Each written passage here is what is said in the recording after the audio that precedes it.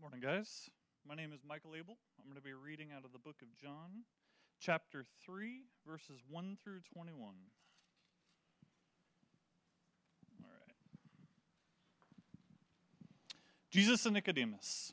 There was a Pharisee named Nicodemus, a Jewish leader. He came to Jesus at night and said to him, "Rabbi, we know that you're a teacher who has come from God, for no one could do these miraculous signs that you do unless God is with him." Jesus answered, "I assure you, unless someone is born anew, it's not possible to see God's kingdom." Nicodemus asked, "How is it possible for an adult to be born? It's impossible to enter the mother's womb a second time and be born, isn't it?" Jesus answered, "I assure you, unless someone is born of water and the Spirit, it's not possible to enter God's kingdom. Whatever is born of the flesh is flesh, and whatever is born of the Spirit is spirit. Don't be surprised that I said to you, you must be born anew. God's Spirit blows wherever it wishes. You hear its sound, but you don't know where it comes from or where it's going. It's the same with everyone who is born of the Spirit." Nicodemus said, "How are these things possible?" Jesus answered, "You're a teacher of Israel, and you don't know these things? I assure you that we speak about what we do know and testify what we have seen, but you don't receive our testimony. If I have told you about earthly things and you don't believe, how will you believe if I tell you about heavenly things? No one has gone up to heaven except the one who came down from heaven, the human one. Just as Moses lifted up the snake in the wilderness, so must the human one be lifted up, so that everyone believes in him will have eternal life. God so loved the world that he gave his only Son, so that everyone who believes in him won't perish, but will have eternal life. God didn't send his Son into our world so to judge the world, but that the world might be saved through him. Whoever believes in him isn't judged. Whoever doesn't believe in him is already judged because they don't believe in the name of God's only Son. This is the basis for judgment. The light came into the world, and people love darkness more than the light, for their actions are evil. All who do wicked things hate the light and don't come to the light for fear that their actions will be exposed to the light. Whoever does the truth comes to the light so that it can be seen that their actions were done in God."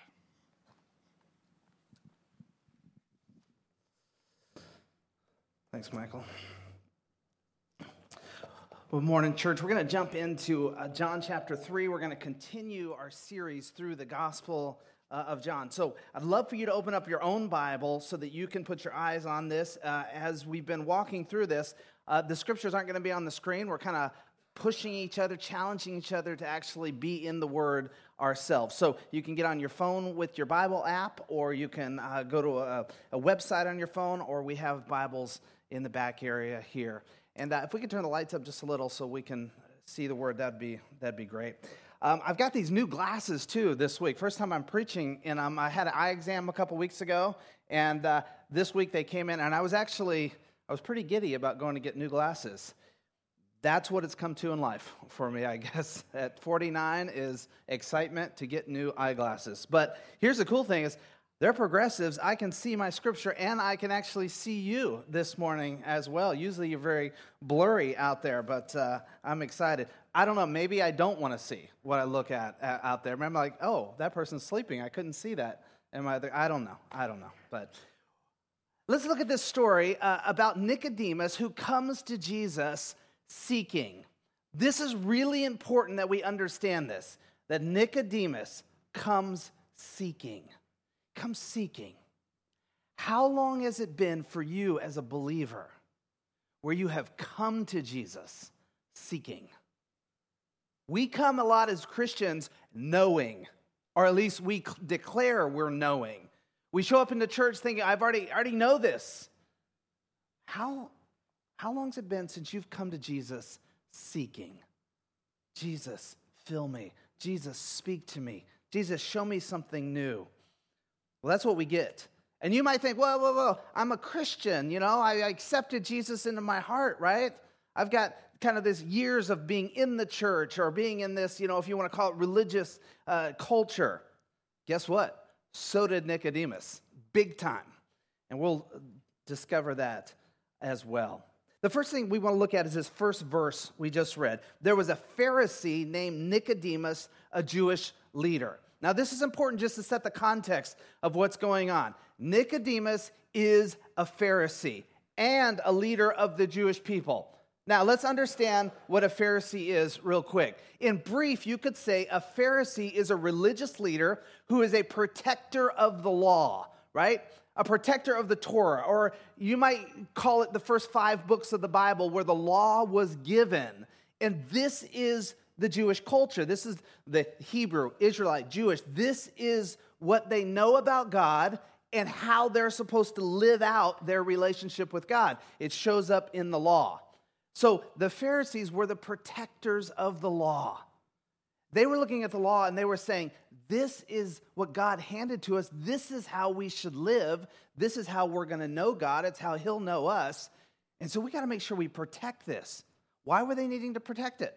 Well, there was groups, even religious groups, that were getting to the point where they're like, man, we've had this a long time, and we're still under oppression. This time we're under oppression to Romans.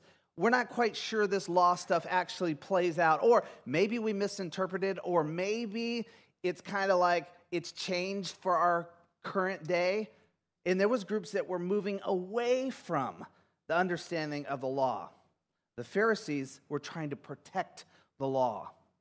They were also the judicial authority for the law, which means if people violated the law, it was the Pharisees of the religious leaders. They were the one tasked to going and saying, you're wrong, you're in violation of the law. And often it meant they would have to send somebody to cleanse themselves, right? Simple as that. But it went up much higher. Every once in a while, it involved some type of punishment, physical or even death. Now, there's a whole procedure about how the Pharisees would carry out that type of punishment. Sometimes they followed it, we see in the Gospels. Sometimes they did not follow it. But they see themselves as protectors of the law, and they have judicial authority, like the judicial branch as we know it, right, in our system. That would have been the Pharisees. Here's one more little tidbit you may not know. The Pharisees, if you think of the temple we studied last week and all the religious leaders that might be in the temple, or think about it as church today and pastors that might be in a church, the Pharisees were religious leaders whose main job was outside of the temple building. Their main job was to go and be among the people in everyday culture. Now, they were doing the 2 things we just said, protectors and judges, but they were doing it outside the temple. And so they were the ones most with the people, which would make sense. When you're reading the Bible, you're reading the Gospels, especially John, this is the group you're going to come across the most, the Pharisees. Why? Because Jesus is always among the people. And so the Pharisees are always right there. Everywhere he goes, they're there. Now, Nicodemus, it says, was a leader as well. So it wasn't just this large group who kind of bought into Pharisaical thought. He was actually a leader among them. Most likely, he was probably a member of a council that was known as the Sanhedrin, or the governing authority with the Pharisees. And so he had a prominent leadership spot. What did Jesus just do last week where all these religious leaders saw, right? He cleared the temple. Do you remember that? He made whips. He knocked over tables. He drove out cattle, cleared it all out. And the religious leaders, all kinds of religious leaders were there, right? Pharisees would have been there because it was the start of Passover as well. That's what they've just seen Jesus do. So you have to understand, it would not have been a very easy thing for a religious leader like Nicodemus, a Pharisee, to just come up and have like casual conversation with Jesus. And so what do we see here? We see in verse 2, he came to Jesus at night, and he said to him, Rabbi, we know that you're a teacher who's come from God. Now remember, in Scripture, in the Gospels especially, anyone who had followers was a teacher or a rabbi. That's the word most often used, a rabbi. So anyone was a rabbi. So like Stephanie sitting right next to her, both of you are rabbis in that definition because you're teachers, you have students. I don't know if they follow you around outside of school, so it might be a little weird. Oh, they do? Okay. So, but you're teachers. That would have been the understanding and definition here as well. So he says, hey, Rabbi, we know that you're a teacher who's come from God because No one can do the miraculous signs or the signs that you do unless God is with him. Now remember, up till now, Jesus is not out there like publicly healing people all over the place. The only real miracle we've seen up till now is the wedding in Cana that we studied a couple weeks ago. But Jesus is out there speaking. He's connecting himself to the Old Testament. He's doing certain things. John the Baptist has already testified to him in these areas. Not to mention that at the very end of this book of John we're studying, in the last couple verses, we get this declaration from John, or the writer of John, that many, many more things Jesus did are not recorded in this book because there wouldn't be room, is basically what he's saying. So clearly Jesus has been doing things that even the religious leaders go, man, this is more than just commonplace here. So Nicodemus comes at night, acknowledges the significance of Jesus, or at least some level of it. Why at night would he come? Well, probably he could have been losing his reputation. It could have been that he might have been in a little bit of danger if he had come during the day, because it wouldn't have been popular for a religious leader to spend time with Jesus. So under the disguise of darkness, he comes to Jesus. Jesus is also not with people in the evening, or not so much in the evening time. Now, clearly, he comes as a seeker, because if he had come as an accuser of Jesus, well, he would have come in the daytime. He would have wanted a crowd in place to accuse Jesus, to try to trap Jesus or anything like that. He comes seeking. And this is what Jesus says to him. Take a look at verse 3. Jesus answered him, I assure you, unless someone is born anew, it's not possible to see God's kingdom. Listen, we're 200 or 2,000 years on the other side. So you know the term being born again, right? You know it really well. In fact, you probably have such a grasp and handle on born again, right, from a contemporary standpoint, that you probably don't even have the proper definition of it, because we've kind of morphed it and twisted it to the point where we say, are you born again? Yes, I said a prayer one time, and I accepted Jesus into my heart. It was a great night. I'm born again. Jesus would have no understanding of that. That's not what he was talking about here. And Nicodemus certainly wouldn't have grasped that, because he doesn't even grasp the literal Jesus is talking about here. Jesus says, I assure you, someone is born anew. It's not possible for them to see God's kingdom. Listen, we've already talked in terms that God's kingdom is not referring simply to heaven. It is the real presence of God. Anywhere. The presence of God. And to be able to see that and experience that, someone has to be born anew. Now, there's a couple different words in the Greek for being born again, right? One would be what you're thinking, born again, like you gave birth, right? And one would mean like you changed your mind. So what do we see here? We actually see this term here. I put it in your notes this morning, geneo anoa. And it actually means born again, but it is the one that means fathering a child, is what it means. Or siring a child is the literal definition there. That you actually, from you, gave birth. So it's not simply a change your mind, or think about it this way, not simply change your perspective, but actually being born again. Being completely born anew. I mean, Jesus is challenging the religious leader who is the most skilled in knowledge of the Bible. Maybe only the group known as the scribes might know the Bible better than the Pharisees, but they're both way up there. And Jesus is challenging this person who likely had the Old Testament, that big chunk of your Bible, likely had it memorized, knew how to interpret the law, knew how to look at somebody and let them know if they were in violation of the law or not, then knew how to tell them to go find cleansing if they were in violation. And Jesus is looking at this person and saying to them, you need to be born again. You need to start completely over in God. Does that make any sense to a Pharisee? And is that not incredibly offensive to a Pharisee? It would be like you coming to me today and saying, Pastor, you need to be born again in all your Christianity stuff. You don't know what you're talking about. I mean, My initial response might be like, okay, what? Let's go sit and have coffee and talk about this. So I don't know where you're coming from. That's what's going on. Nicodemus says, thinking quite literally, how is it possible an adult to be born again? Is it possible to enter the mother's womb? Clearly, Nicodemus understood the word he was saying. Clearly, Nicodemus knew he wasn't just saying, hey, change your perspective.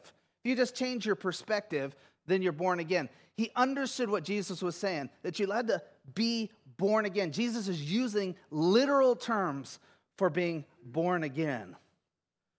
Nicodemus said, it's not even possible. What are you talking about?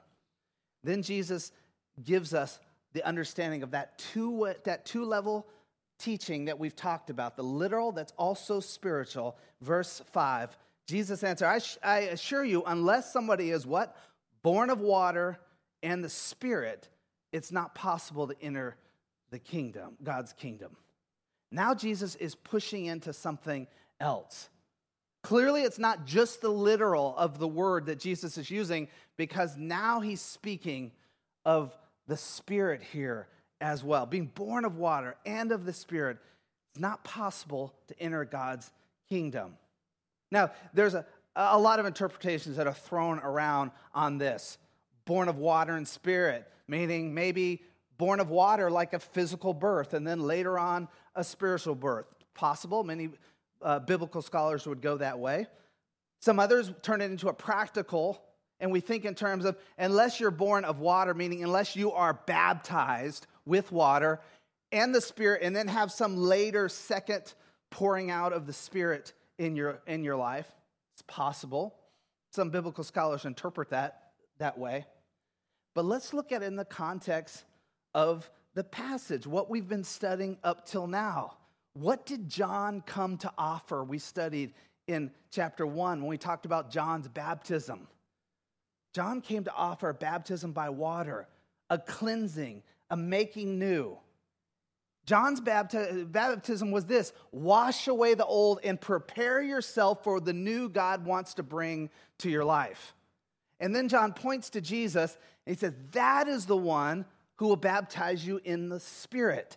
That is the new that my baptism has been prepping you for, the new that is in the Spirit that Jesus has to offer.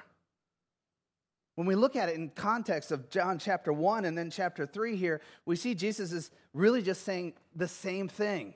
Being born of the water, that the water is being emptying the old life, and the Spirit is the offering of the new, or the receiving of the new life.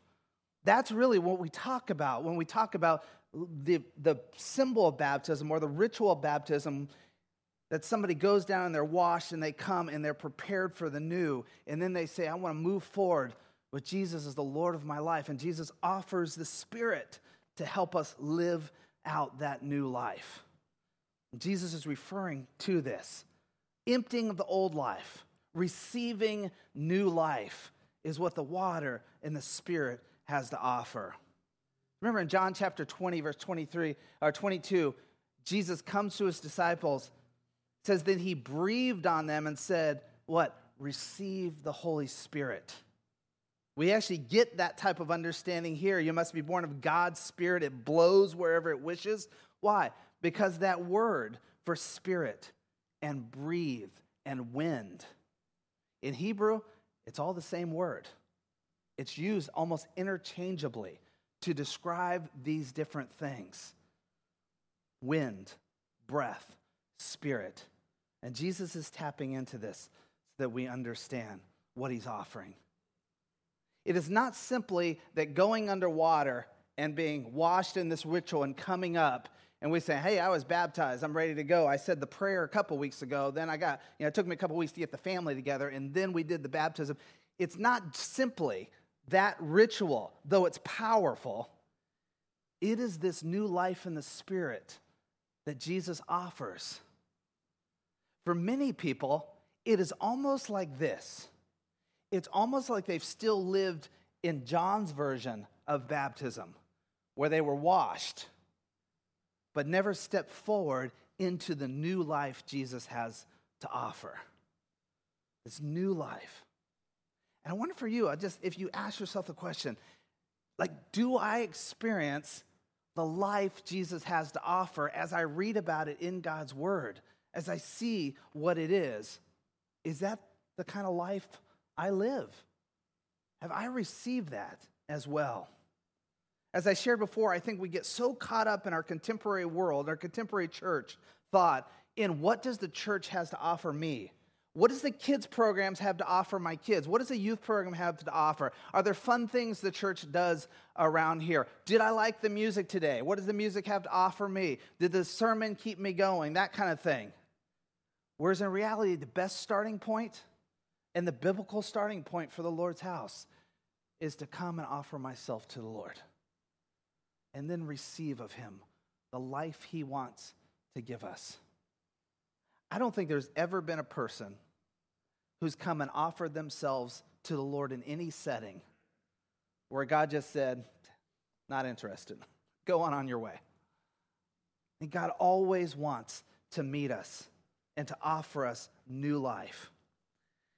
Well, let's understand a little bit what Jesus' testimony here in this next section. Now, there's a lot in here, and there's a lot of theological implication in this text. We just wouldn't have time in one sermon to go through it all. I want to encourage you, study a little bit more of John chapter 3, these first half especially, on your own this week in your own devotion. And what I'm going to do for you is I'm going to send you an email tomorrow for the Monday Minute, and I'm going to give you a couple links of places you can go to do further study on this passage. Let's understand in verse 11 what Jesus is saying here. Jesus says, I assure you that we speak about what we know and testify about what we have seen. Now, Jesus is basically saying, listen, I've actually experienced this. I've seen this from God. And that is what I give testimony to, what he's speaking of. And he says, look, if I told you about earthly things and you don't believe, how are you going to believe if I tell you about heavenly things? Remember, he's speaking to a religious leader when he talks this way to them. I'm trying to just speak to you even about earthly. You don't even get it. How can I really open up the full earthly concept or heavenly concepts to you? He says, no one's gone up to heaven except for the one that came down from heaven. And who does he say that is? The human one. Or maybe your translation says the Son of Man in there. And basically the Son of Man, that's a term that's used in several places in the Bible. It hasn't always referred to Jesus. Jesus is taking this one, and he's taking this phrase, the Son of Man, as if to say, this is somebody who has come from God with a purpose. And Jesus is describing himself as that. And he's the only one he's saying here. And then he gets a little weird for us, but very clever for this religious leader. Take a look at verse 14. It says, just as Moses lifted up the snake in the wilderness, so must the human one, the Son of Man, be lifted up so that everyone who believes in him will have eternal life. Did you catch that? Does that make a lot of sense to you there? Well, if you look back in Numbers chapter 21 and read this section, you'll actually see, and it's fairly brief, about 9 verses, where you understand this story. The people had disobeyed God, and God allowed the snakes to come out of the wilderness. And many of the snakes actually bit people, and people died, right? And so then Moses repented on behalf of the people. He cried out to God, asking for repentance on the people. And here's what God did. He said, make for yourself a stick with a snake on it, like a bronze snake on it, and hold that up. And if anyone is now bit by one of those snakes, they can come and they can look upon this stick or this bronze snake and they'll be healed. Weird story, right? But it's set up so that Jesus could describe what he would be. Like just in this same way that people afflicted by these snakes that would bring death are able to look upon this stick that's being held up, so too Jesus would go to the cross and be held up. And that if people would just come and they would look on him, if they would come and in understanding this, if they would come and believe in him, have faith in him, they would find healing as well. He puts it in this term, eternal life, which the actual phrase is everlasting life, which some of your translations actually say. We think of eternal life in terms of it's heaven. One day I will die and I'll go to heaven. They viewed everlasting life, eternal life, as life that would never end. Even from the moment of belief, life would happen. In that story in the wilderness, it's not like they said, hey, look at the bronze snake, and even though you've been bit, you're going to die, but it's going to, on the other side, it's going to work out for you. They were healed. And it's the same thing. The life that Jesus has to offer for somebody who believes right here and right now. That is what Jesus is saying in me. So let's step back before we finish this. He's talking to a religious leader who knows the Bible better than anyone else. In fact, if you talked to a religious leader like the Pharisees and you were trying to explain the Bible, they'd probably just roll their eyes. They might do one of those things where they just kind of are polite and nod their head, but inside they're like, what are you trying to do? I know this stuff. I know this stuff better than you. This is a religious leader who knows this inside out. And here's Jesus speaking to him. And he's saying, listen, you got it wrong.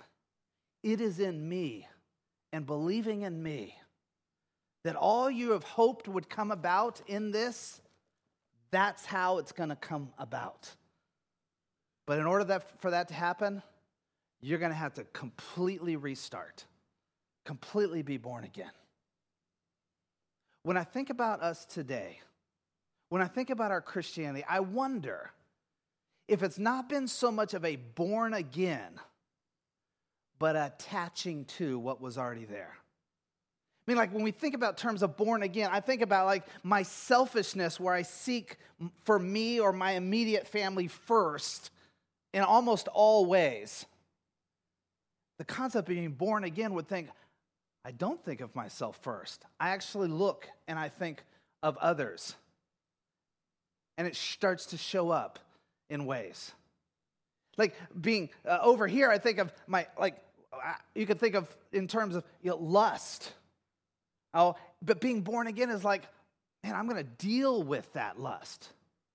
I'm going to get rid of that. I'm going to attack that's been a problem. Like born again is a restart, it's a refresh entirely. And I think for some of us who are believers in Christ, we need to revisit that concept of being born again. Jesus has this last section here where he talks about judgment here, the second to the last. And I want to share with you just what he's getting at. Take a look at verse 17. God didn't send his son in the world to what? To judge the world, but that the world might be saved through him. Whoever believes in him isn't judged, but whoever doesn't believe him is already judged because they don't believe in the name of God's only Son. We don't understand what Jesus is saying because this is a popular phrase that we say often. Don't judge me. Don't judge. That kind of stuff. And it's true.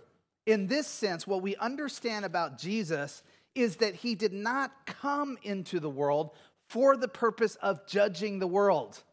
That's not why he's here on earth to judge. He is here to offer salvation, not judgment. To offer salvation. But don't get confused that there's not a judgment to come and that Jesus is not involved in that judgment. It is like Jesus is saying, this is the time to offer salvation, not judgment. I wonder for you and I, when we think of our world, I wonder if we would be better equipped to share Jesus with people in our world if we thought, wow, Jesus came to offer salvation now, judgment's coming later. I wonder if I spend time offering salvation and quit offering judgment, if people might see Jesus clearer.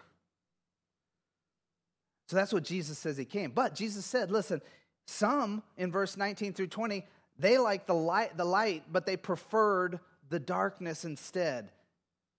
In a way, Jesus is just saying, listen, the only judgment that comes now is if you yourself choose not to walk in the light. It's like you judge yourself. if you choose not to follow Jesus or follow the light. And I wonder for us too, even as believers, I wonder if there's times where I'm like we disregard these verses because we thought, I'm a Christian, I said a prayer, I'm come to church. But in reality, we're choosing darkness at times, or we're choosing things that aren't Jesus at times. Here's what simply loving the light means. We see it in verse 21. It's walking with Jesus. That's what loving the light is. And look at verse 21. It actually says that this is proved out by our actions. That we're following Jesus is actually proved out in our actions. Here's the takeaway this morning. The first one would be from the washing of water. Have you washed away your past? Is that something you allowed Jesus to come and to wash that away? Are you daily receiving Jesus new? I put daily in on purpose, that we would understand every day we need to come before Jesus and be renewed. Are there actions in your life that need to change, that you might experience? I don't know about you, but if there's one thing as a pastor for years and years that I've struggled, or maybe you go so far as a pastor to say, and I'm tired of, it would be Christians who aren't experiencing the life Jesus has to offer. Because it's freely given, freely there. And I wonder if at the core, it's simply that we're not offering ourselves to Him. I wonder at the core if it's we're not becoming like Nicodemus, where we're still seeking Jesus daily today. I wonder if we're just living in something we used to know, or maybe even something we felt at a time, and yet it's available even today. Let's pray. Father, my prayer as we close is just simply this, that everyone in here would offer themselves to you this morning, that everyone would understand that you have life to offer, and you want them to walk out and experience that.